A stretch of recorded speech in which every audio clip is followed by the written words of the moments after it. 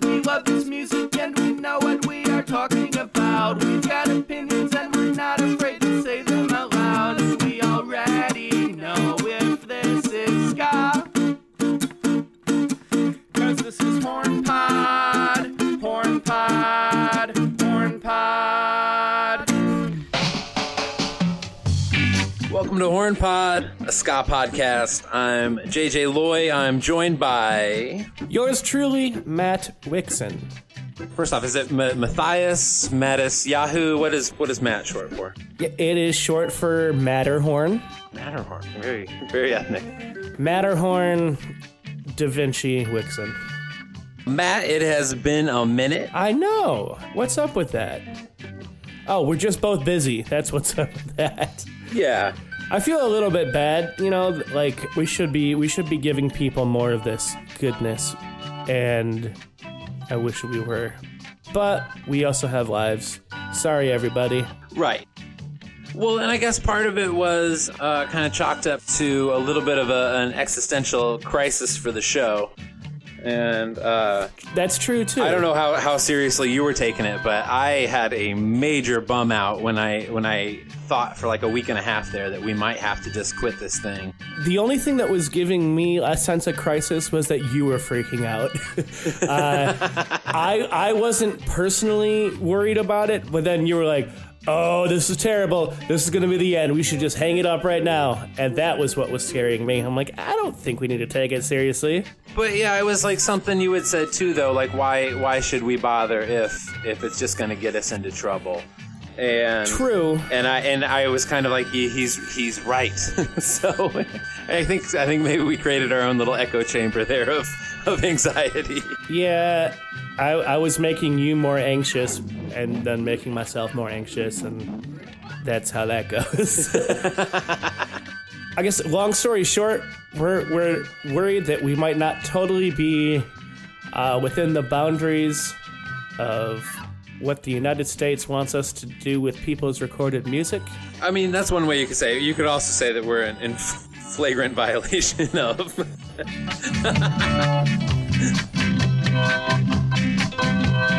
All right, so today we are going to be talking about early reggae as a topic, and so I have a couple of reggae questions for you, Matt. Okay. So, as a reggae listener, do you smoke weed? I don't. I mean, I have, but I don't really, because I on the occasions that I do. I always feel really stupid, and I don't like feeling stupid. Would I use dope? Nope. So, as somebody that does not smoke weed, do you enjoy dub reggae? I love dub reggae. Okay, now that's interesting. That's some outlier data I'm seeing here. Well, on my charts. Yeah, I know that's an unusual characteristic. All right, so you don't mind spacey, trippy, heady shit, even though you're not getting heady yourself? No, not at all. Very cool, very cool. To me, dub is this very singular. I can't imagine like listening to dub with a crowd so much. To me, dub is like, okay, so we're gonna give your brain just the bare minimum of what it needs to feel this song, but we're gonna cut out so much that your brain fills in these gaps, and it makes you like this weird participant. And like dub is just this like, I don't know, it sucks me in so fucking hard. I really look forward to the day when cars drive themselves and I can just like drive around with a bong and dub music. Just watch the world go by while dub is happening. I feel like we're getting too far off of the topic here. Absolutely. And I think what appeals to me about dub can transcend reggae too. Like something that I really appreciate about the modern music going on right now is very dub influenced, tops to bots, from pop to experimental. Dub is a filter. Dub is a set of tools to play with. It is beyond reggae at this point, for real. Oh yeah, it's been decades now, but it's, I think, more prevalent now than ever. it like you can trace the process of dub into the entire like genre of EDM. Like all of it comes from dub. With other stuff, like there's house and there's techno and all of that, but like dubstep obviously has dub in its name, but it came from jungle, which came from dub. But that's weird because dubstep's like the worst of what's influenced by it. There is some good dubstep. I'll turn you on to it. But like jungle for real, like I started fucking with jungle for a while there because like it was hitting all of the bases that I needed out of Jamaican music. It had that 2/4 beat. Yeah. It had the dubby echoes, and it certainly had the speed of ska. Like I don't know. It felt very like this is a natural progression of what I've been listening to. You know. I 100% relate to that. That's like. Because I very much enjoy listening to jungle, and it feels the same to me as listening to like The Selector or something like hype ska music.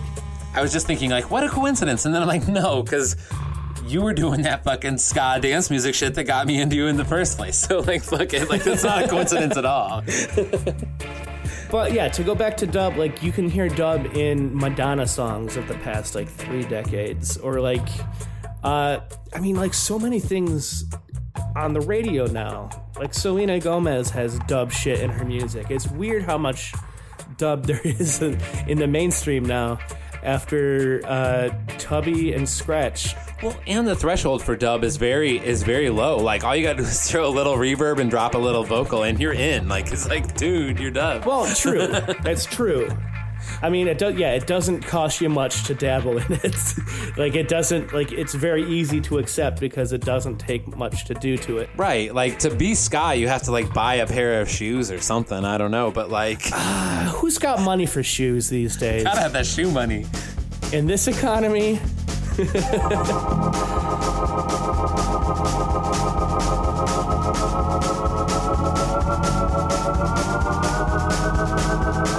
Although I will say, I think it might have been the last time I smoked weed was a few years ago, while I was about to watch Lee Scratch Perry live.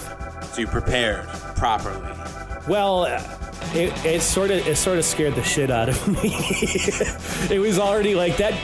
Like the show sober would have made me feel on another planet because it's such a surreal experience, and the fact that I was high just made it like a whole thing. Like there was parts where like I couldn't tell if like the whole room was chanting or if it was a pre-recorded chanting. It was like a weird like I felt like I was in some kind of like elevated like cult thing, and it was a little bit too much to have that music while I was under the influence. It's got synergistic properties. Yeah. Yeah, spun you up. Sure did. Yeah, I got a similar story, but with the first X-Men movie. Okay. Very, very similar indeed. Yeah, well, younger days. Also, questions regarding reggae.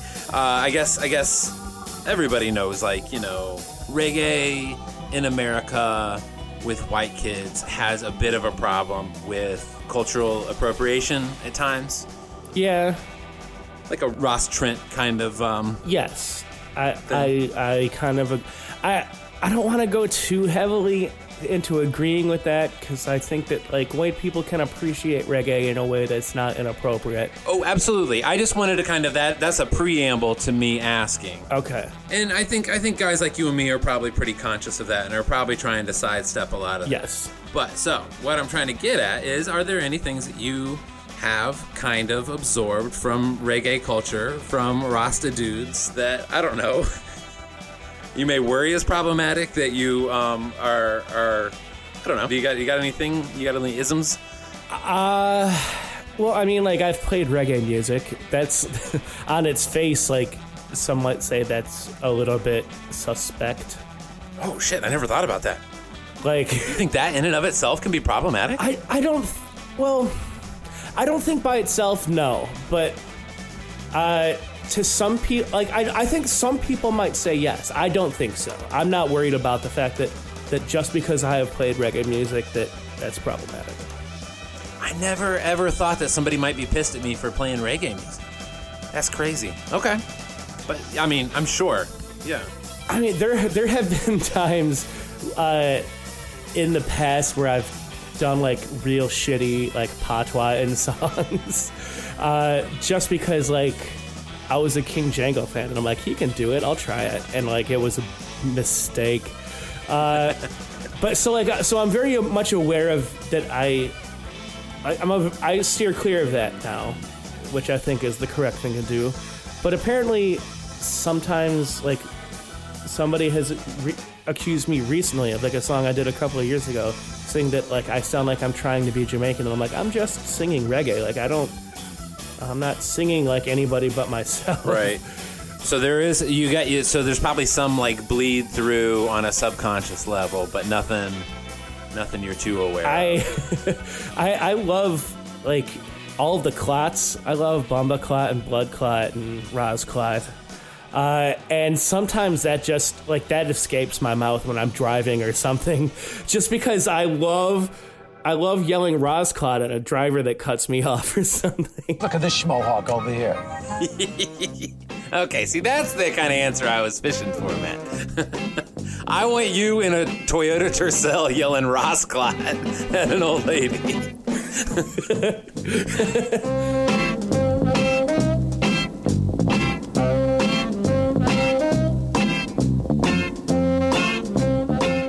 I mean, a lot of it, like, I watched Rockers a couple of times, you know?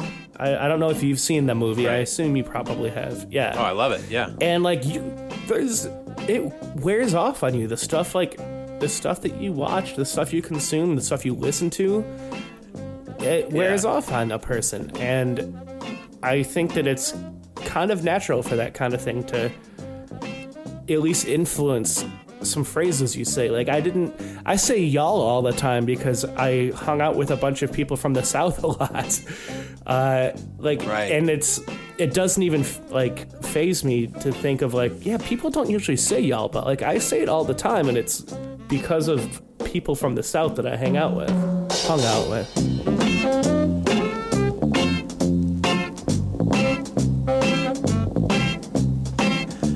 All right, so you got any reggae curiosities about the kid over here? Are you the kid? Yeah, I'm the kid. You don't know that? I'm the kid. I didn't know. Do you have any, like, insecurities? Oh, God. About how reggae... Not in general. I don't care about your whole thing. Save that for your therapist. I mean, No, I mean, in regards to reggae, like, for sure. Like, okay. when I pitched this show to you, my idea was, because I really like this Star Trek podcast with two guys that are embarrassed to have a Star Trek podcast. Okay. I wanted it to be, you know, two guys that are embarrassed to have a reggae show. I'm supremely embarrassed at times. Have you ever seen the movie Ghost World? No. It's kind of I don't know, two teenage girls just looking at how stupid the world is, and so the world all around them is very stupid in the movie. And Wow. And there's this one scene where just this, like, real broy white guy just says to his friends, You guys up for some reggae tonight? and to me that has always been, like, the guiding light of, like, what to avoid. Oh, yeah. Now I want to watch this movie just for that line in context. I want to see it with the whole... A lot of people do not like that movie. I stand by it so wholeheartedly. It is real fantastic.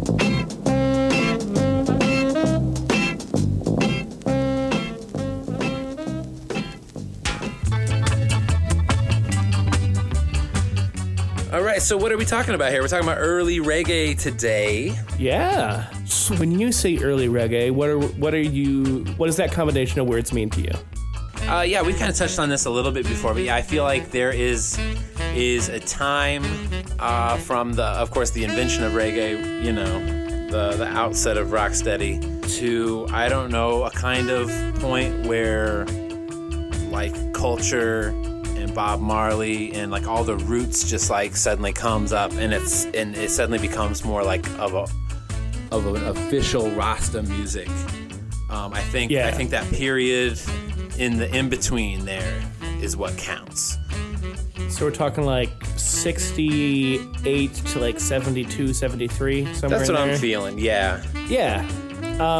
And it's music that, like, again, if we go back to the bros from California playing in reggae bands, the fans of those bands, of Slightly Stoopid or what have you, are probably not even going to recognize early reggae as reggae. It'll sound more like ska to them, or even something like soul or funk or something else other than reggae. Well, and even adding to the confusion, like a couple of my early quote-unquote ska comps, like stuff that I wanted to like buy to help introduce me to Jamaican ska, actually had like quite a bit of rocksteady and quite a bit of early reggae on it. Like it gets kind of lumped in. Like when you you'll hear Israelites talked about or put on a ton of ska comps, but, And it's definitely not a ska song.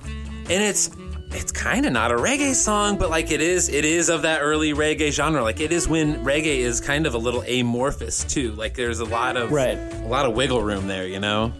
It's an experimental time, and that's kind of why I love it so much, you know. Right. So like coming out of Rocksteady, which was a really, steady kind of beat. Like it was very segmented with the offbeats and the onbeats, and the bass part was pretty steady as well. Like it wasn't going too crazy. It might have had like a melody or whatever, but it wasn't like it wasn't a lead instrument really.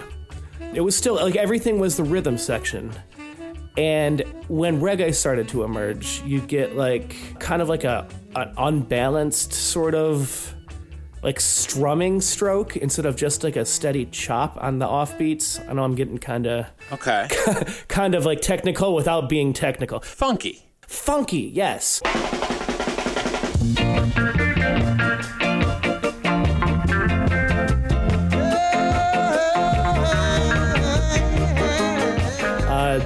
The bass goes a little bit wild. The drums start sounding like the Meters out of New Orleans, or even like some James Brown kind of shit going on. Yeah, I mean, if I may just flip this chalkboard around for just a quick second. Okay. No, I've always seen Jamaican music as kind of a weird shadow or like distorted reflection of American music. And in that same way that like rock and roll kind of came out of jump blues and New Orleans boogie woogie, like ska kind of came out of that too. And then rocksteady is very much like that early kind of smooth soul, and then reggae, early reggae is definitely like a reflection of funk and that kind of like garagey soul. And you know? and it also like that's when the organs start really coming into play, because you don't hear a lot of organs in rocksteady and hardly any in ska. You're right, like nobody was really, there wasn't a pattern anymore. Like rocksteady kind of had a pattern, and in the early years of what was called reggae, there's a lot of different stuff going on in there. And there was a high turnover of recording and getting a record out, both in Jamaica and the UK. And we're going to dip into that, I guess, a little if we're going to talk about skinhead reggae. Sure. So early reggae is really where you start seeing, all right, let's take that rhythm track, let's take the bass and the drum and the hook, and then do a whole new song over it. Versioning. Right, let's do something goofy over, all right, we did the serious track, we did the vocal track, we did the sax track, now let's do something goofy over it and cut that out real quick, too. Right. And so it's a little technology-driven, if you think about it. Yeah. Like the availability, like everybody's starting to get their own studios in the reggae era. Like, so you got Coxsone and you got Duke Reed, and they got to record at Federal Studios, right? That's the one? The only real recording studio at the time. I believe so. And then finally Coxsone gets his own studio. So now you've got other producers now renting from Coxsone to record their stuff. So it's like this, just like as technology becomes available, like you get kind of a distributed wealth kind of thing, you know? And so if you got your own studio, you're going to experiment. You're going to goof off and you're going to have some fun and you're going to play with the rhythms. And so you got dub and silly songs and spaghetti westerns and Yeah. kung fu. Yeah, I mean, Lee Perry starts coming into his own as a producer in this era, as he starts to do I mean, some of the earliest reggae albums with his studio band, the Upsetters, they ended up having big hits in the UK, doing tours there. And like some of the shit he was doing in the studio, even before the Black Ark and the dawn of him losing his mind with dub music and all of the other stuff. Yeah, before it gets really dubby, it's still pretty out there and funky. Yeah, he's already doing weird shit. And the fact that like he ends up doing the weirdest shit shouldn't really surprise anybody.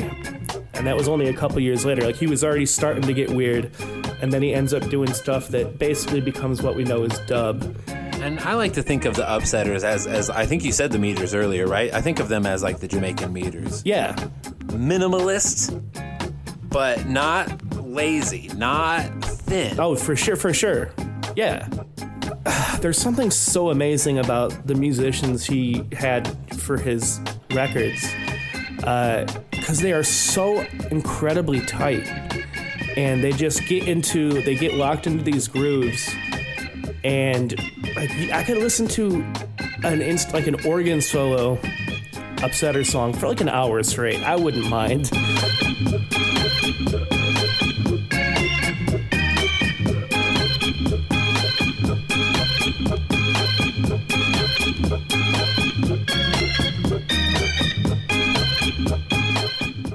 Well, I was going to actually, like, the question I was going to ask is, like, the different words for this subgenre of reggae. Because, like, I've also heard tighten up reggae as, like, a genre. Oh, interesting. I've never heard that. Yeah. And lately, like, in the past couple of years, I've heard people say boss reggae. But I feel like that's totally new, and that, like, you can't just keep making up new names for something. I feel like whoever owns Trojan right now is really pushing for that.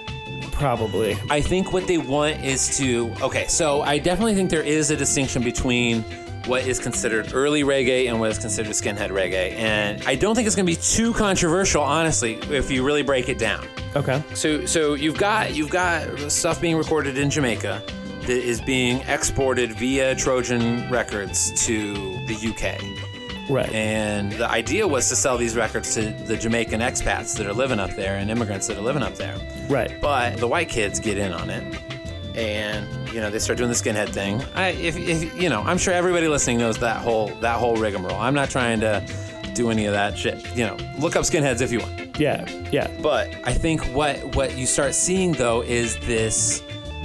The Jamaicans realize that the white kids are in on it. Yeah. And they're not dumb. They're going to sell records to these kids. So they start picking up on the keywords that these kids are using, skinhead and whatnot. And they're singing about boots and the moon for some reason. And absolutely. Yeah, they're hearing what these kids are into, the kind of dance they're hearing about stomping and all this fetishistic shit. Yeah. And like I was saying earlier, there's this high turnover because you can just cut a record real fast and get it out there. And so what you've got now is Jamaican dudes in England cutting tunes for skinhead marketing.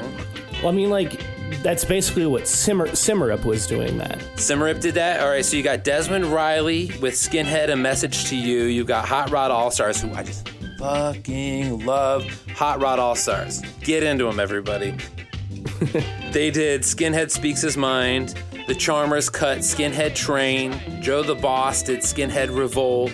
Claudette and the Corporation, Skinheads Abash Them. So these are Jamaicans. These are black folks just pandering to their newfound audience. Yeah. And so I think if you want to make a distinction, you definitely can. I would say the stuff cut in the UK for a white audience is absolutely skinhead reggae, no matter how you slice it. I don't think that can be an umbrella term for the whole era. Okay. I'm a little bit surprised that you have such a nitpicky you're surprised split. Like, that's usually my gig, and but I love it and I support it 100%.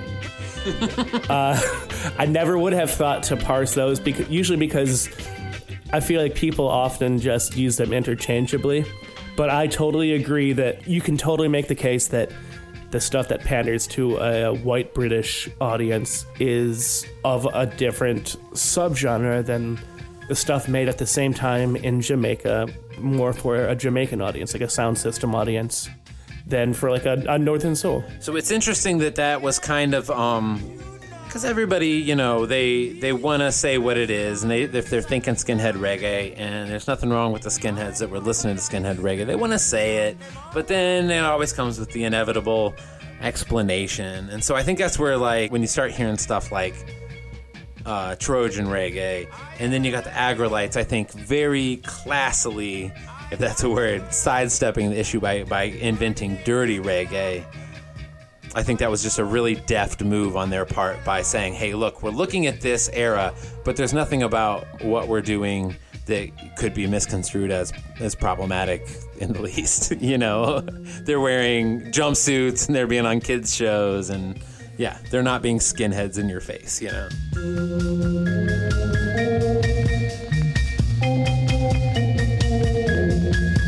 Mommy, uptown shopping.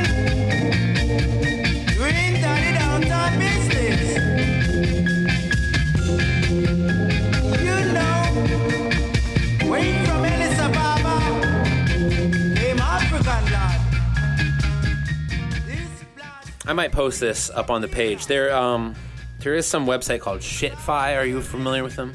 No. I guess they kind of focus on just kind of bad music. The kind of, like, I don't know, outsider art that is bad music sometimes. Right. And so they did a list of, like, just barely good skinhead reggae tunes.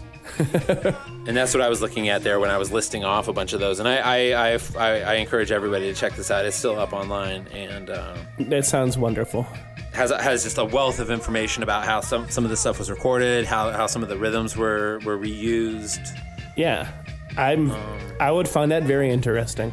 Yeah, I'll post it up there. So you've got the early reggae, and now you've got the revival since the early 2000s. How much lip service do we need to pay to the revival in this episode? I think that we already kind of agreed that we'll touch on that on a future episode.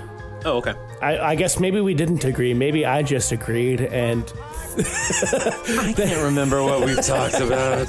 Who knows? I've agreed to a lot of stuff with you, Matt. I've apologized for that one thing, okay? No, I don't. I mean, I think we should just save it. Let's just give the early, late 60s, early 70s reggae its day without bringing everything after it into its legacy.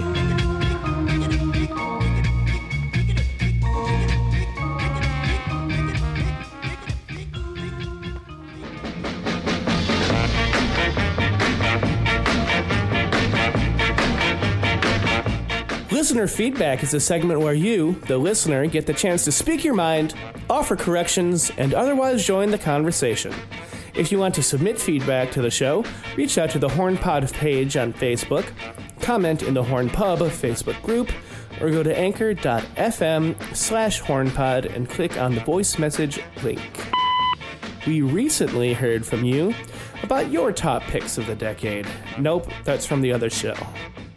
No. Our last show was about that, and then we heard from them in response. Oh, that's right. Yes. We recently heard from you about your top picks of the decade.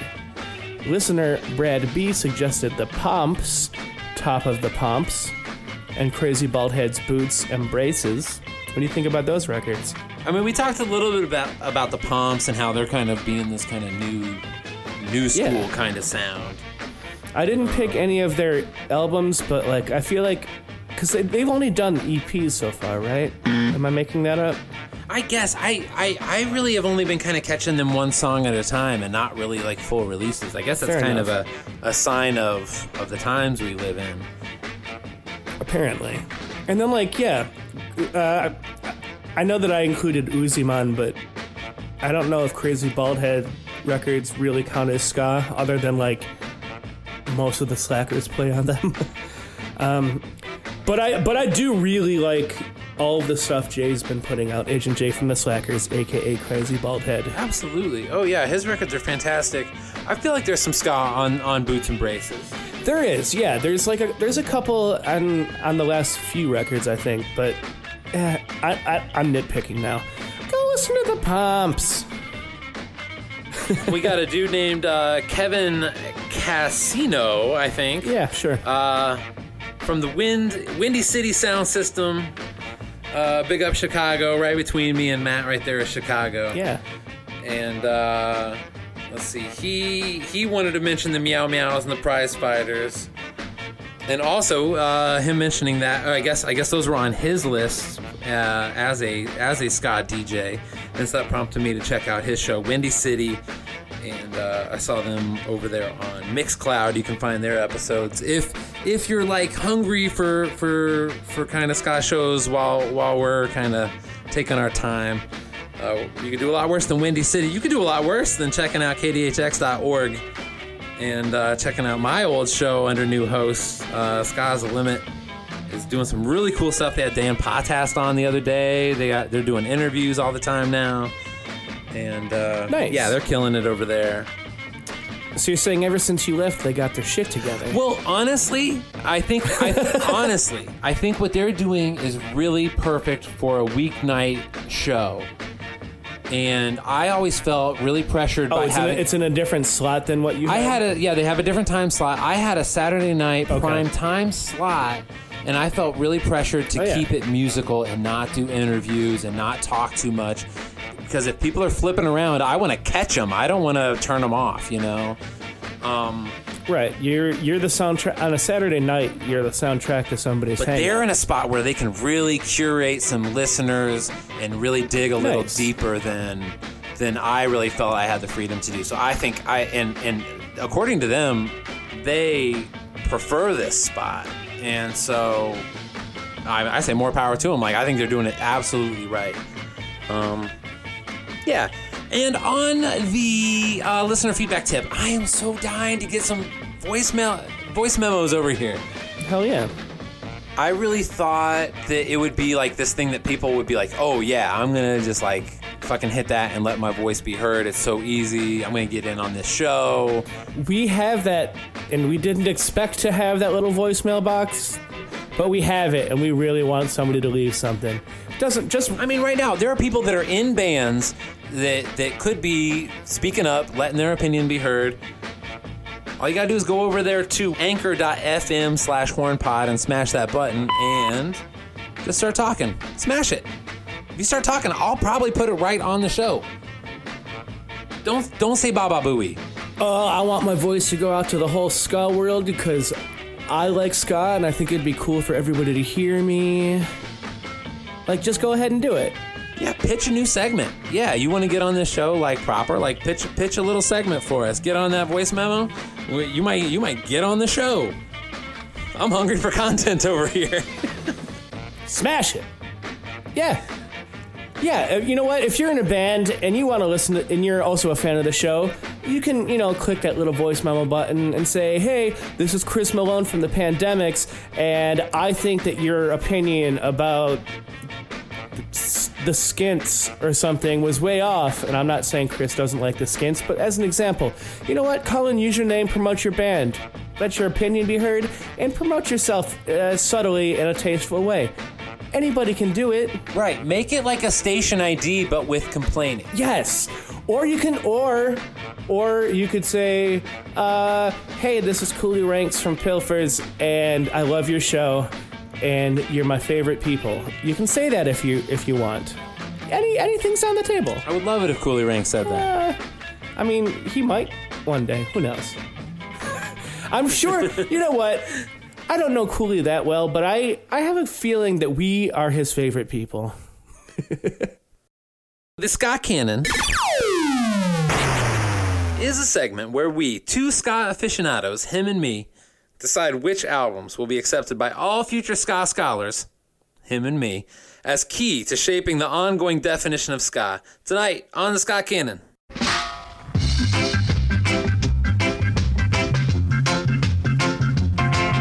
We are going to be looking at a Trojan compilation of various artists called Tighten Up Volumes 1 and 2. Baby,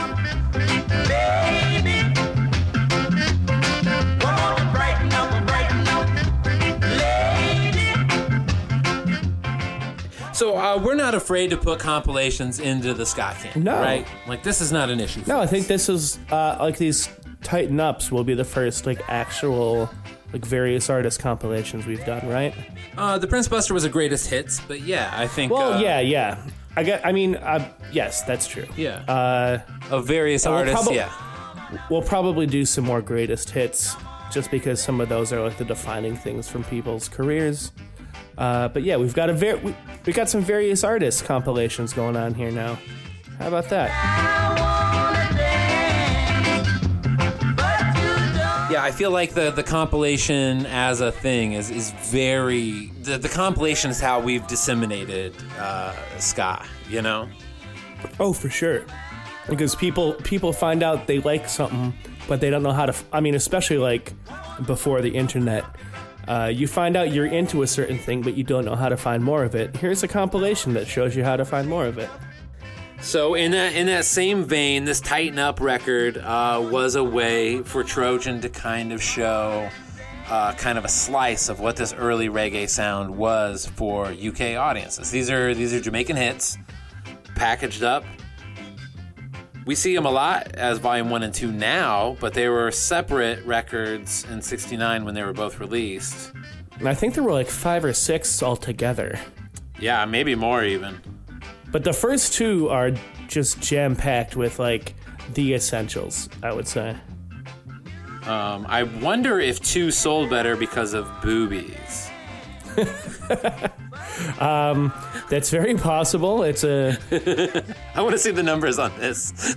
For those of you who aren't familiar, Jay just talking about the cover art, not just human breasts in general. Right, yes. Sorry. Boobs on Volume 2. It's possible. It's got a very skinful cover. Sure. How about that?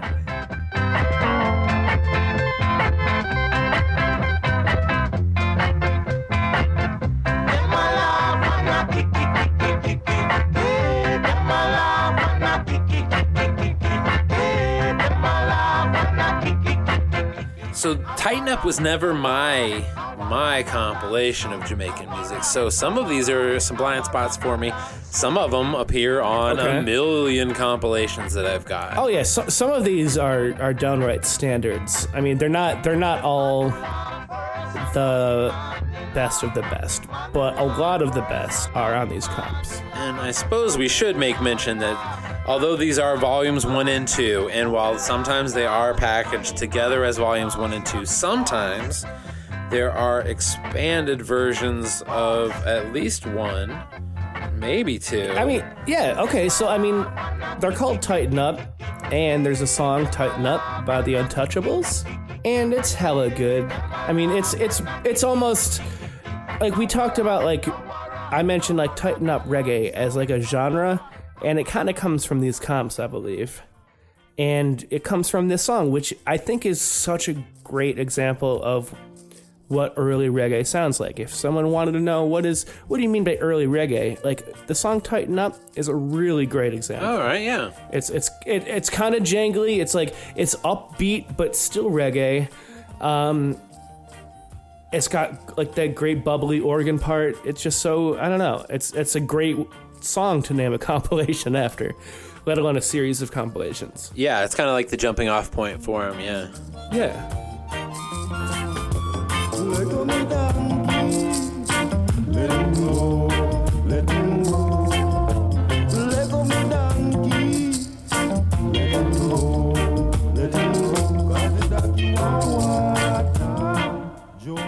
I liked hearing Donkey Returns because I've been a big fan of Ride Your Donkey. I didn't know it had a sequel to it. I love that kind of shit. Oh. You gotta love a good sequel. Oh, dude. Harry Chapin, who my dad listened to a lot growing up, straight up wrote a sequel song to one of his songs and called it Sequel. Mm-hmm. So, like, from an early age, I was just like, oh, this is like a thing you can do? And then, like, yeah, and then we all twisted again like it was last summer. Right. I saw Tommy Two Tone once.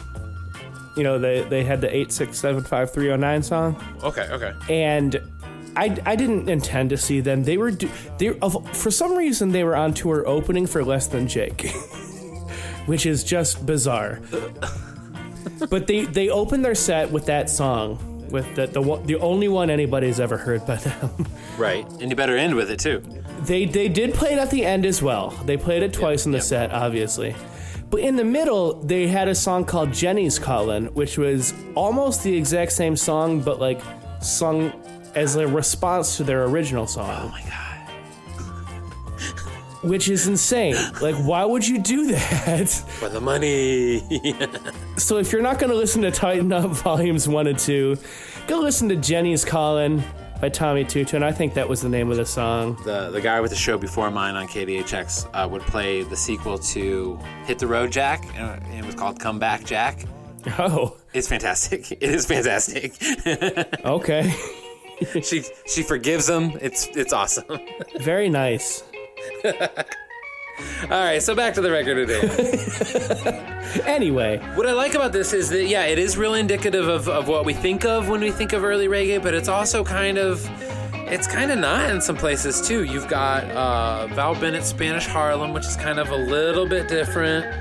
You got Byron Lee and the Dragonaires doing Soul Limbo, and that is almost not a reggae tune. Yeah, it's a little bit outside, but it still has like I wouldn't say the compilation as a whole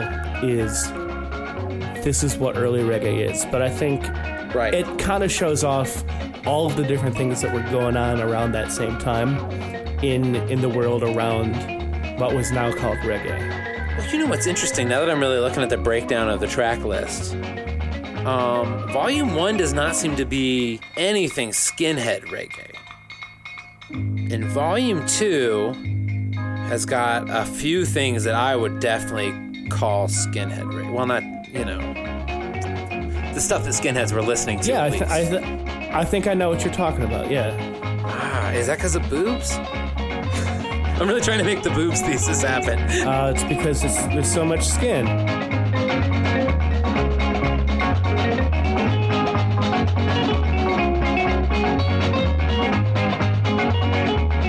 So I'm looking at the track list of the two combined. Does Volume 2 start with the Pioneers? Yeah, Long Shot Kick the Bucket. Okay, yeah. Return of Django is definitely like a skinhead tune.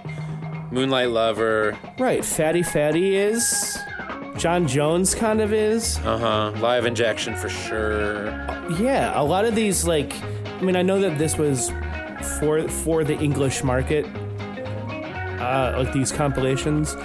But Volume 2 especially, huge influence on the two-tone scene for sure. Yeah, it definitely feels like these are the songs that influenced two-tone.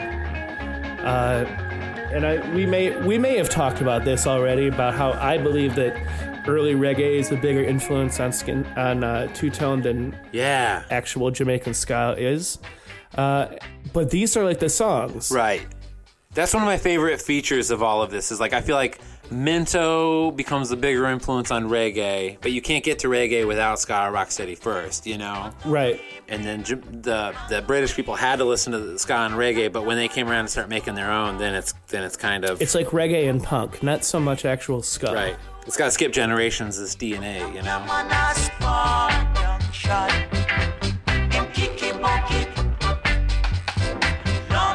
So what you want to make a judgment on this? I mean, I already know how I'm voting. I already know that this is going to be canon in my opinion. How do you feel about it? I mean, part of me would like to nitpick and say that there are probably better comps that are more heavy hitter, but you could sure do a lot worse too. Like these are good tunes, when you say there are comps that are more heavy hitter, do you mean as examples of this kind of music, of early reggae? Because I know we don't have to, the canon doesn't have to be married to the topic that we were discussing, but in this case it kind of is. Sure. Do you think that there were other comps that are better examples or better presentations of early reggae? I should have probably come correct if I was going to say that, but I really like the Dynamite series, but I wouldn't call that an early reggae comp. In fact, I think that really covers the breadth of Jamaican music in a lot of ways. I guess what really has made me say that is I'm not sure if I was trying to turn somebody on to early reggae if I would play them, say, Angel of the Morning by Joya Landis. Okay. Or, I don't want to keep singling out Joya Landis, but yeah, Kansas City doesn't quite do it for me either. I disagree because I absolutely love that track. Oh, do you? Okay, Yes. okay. Maybe I've heard Kansas City too often in my life that I have maybe other that's feelings it. about Yeah. it. No, I just really do love that song. Not gonna lie. All right. Kansas City, here I come. But yeah, I mean, Volume 1 may not have the quote-unquote hits that I want it to. They're also really great tunes. Like, it was a really fun record to re-listen to. Yeah. And like I said, there's some little gems in there that aren't quite what you're expecting from this record. Sure. And I'm certainly not going to absolutely fight. I'm just talking so that we can talk. So look, do you want to remove 1 and just do number 2? If you were going to remove 1, 2 is definitely the one to keep, for sure. Volume 2, I think, is unfuckwithable. That's a word, right? Okay, no. Actually, when you put it in those terms, you're absolutely right. That's what I'm seeing right in front of me. Is 2 is essential and 1 is not so much. Okay, all right. That's where my nitpick. Yeah, I'll go with you on that. So do you want to settle it and say Volume 2 is in the canon and Volume 1 is better luck next time? Okay. I think that's a fair compromise. I don't know. Okay, so let's say it. Tighten up Volume 2 in the canon. Tighten up Volume 1, no dice. Also in debate this evening is the album Liquidator by Harry J. All-Stars.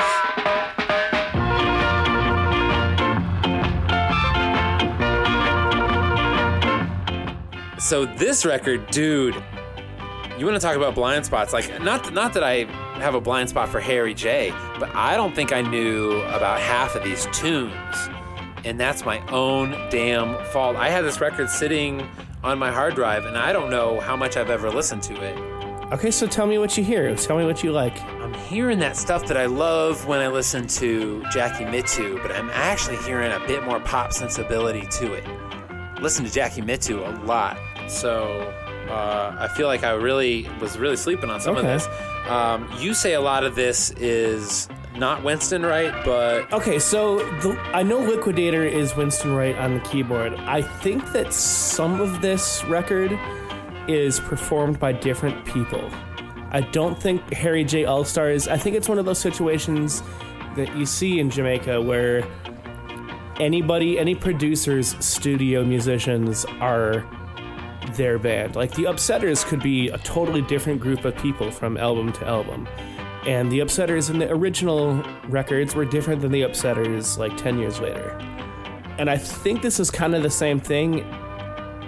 And I don't have all the information about it, but I don't think they're the same band recording all of these songs. Harry J., the producer, was very particular about only putting Harry J. All-Stars as the credit. So you look at all these liner notes, and I can't find shit. Maybe if I had like actual hard documents in front of me, maybe there would be a little narrative in there. But Discogs is very light. So the only thing I can comment on is the actual title track, The Liquidator, which, again, absolute essential reggae song.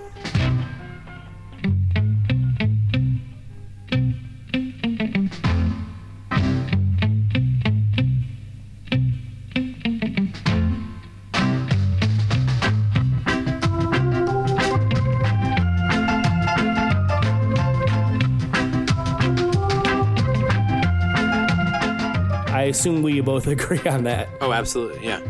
And that was recorded by the band that was recording under the name The Hippie Boys, which included Carlton Barrett and Aston Barrett, Carly and Family Man, who also ended up being Bob Marley's rhythm section when Bob Marley got famous. Oh, okay. And the Hippie Boys also became the Upsetters, and were recording with Lee Perry, which is how Bob Marley ended up stealing them when he got famous. So it was, this rhythm section with guitarist Reggie Alvo Lewis. And Glenn Adams, who was their normal organist, was not on this recording. They had Winston Wright instead, who ended up playing the iconic... I mean, this song, if you haven't heard it, is an organ solo.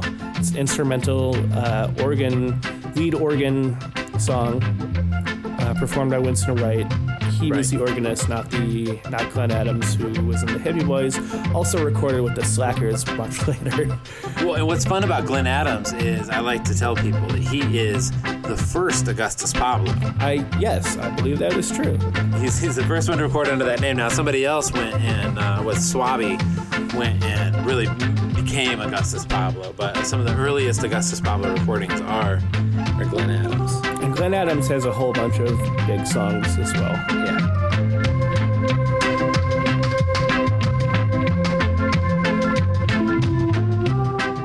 So along that tip of Harry J just slapping his name on things, that kind of leads into a little bit about the history of the Liquidator song, because he just kind of lifted a rhythm. There's a Tony Scott song that'll pop up on some compilations called What Am I to Do, as well as Alton Ellis, Girl I've Got a Date. It's not hard to tell that these songs are absolutely the Liquidator, proto-Liquidators. Yeah. But what a lot of people, if you play Liquidator for a lot of people, what they would hear is actually a derivative of is the Staple Singers. Yes. I'll Take You There. An immensely famous song compared to the source material. So clearly lifted from that. Yeah. I'll Take You There.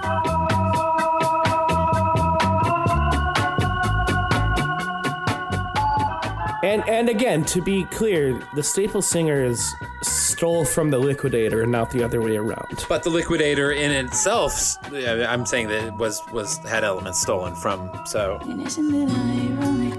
Well, yes.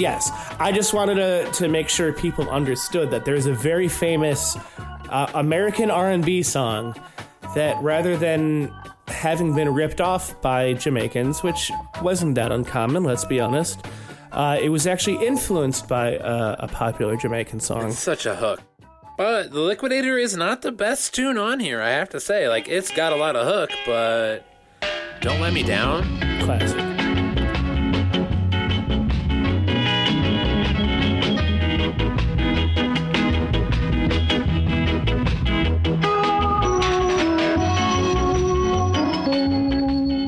What do you suppose? Do you think that Interrogator is kind of a sequel to Liquidator? Could be.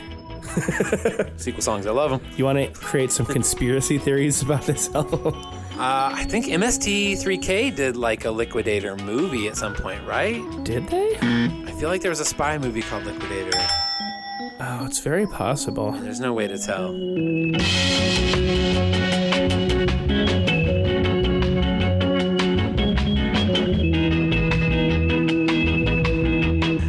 So, Liquidator, I'm gonna say, in addition to having some essentials on there, is also just has got some like real kind of like B-side treats. Like it's well-rounded, it's a good record. Yeah, no, I agree. I'll put it in the canon. I will too. You know what? Because I think these are some real worthwhile songs, and another really good example of what was going on with reggae in the late 60s, early 70s. Yeah. So let's call it canon.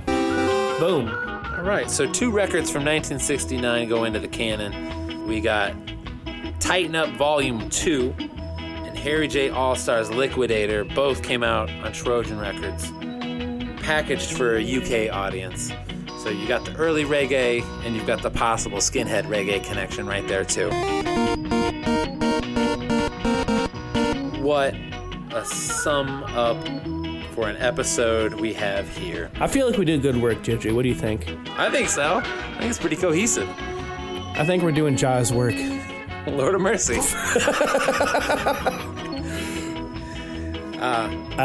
That's all. This concludes another episode of Horn Pod.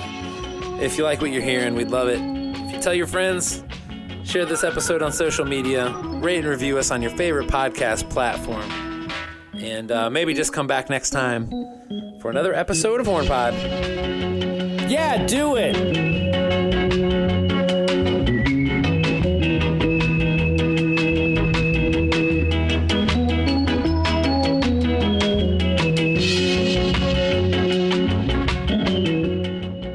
No, I really hope somebody listens to our podcast in church. That would be so amazing. Take that, God.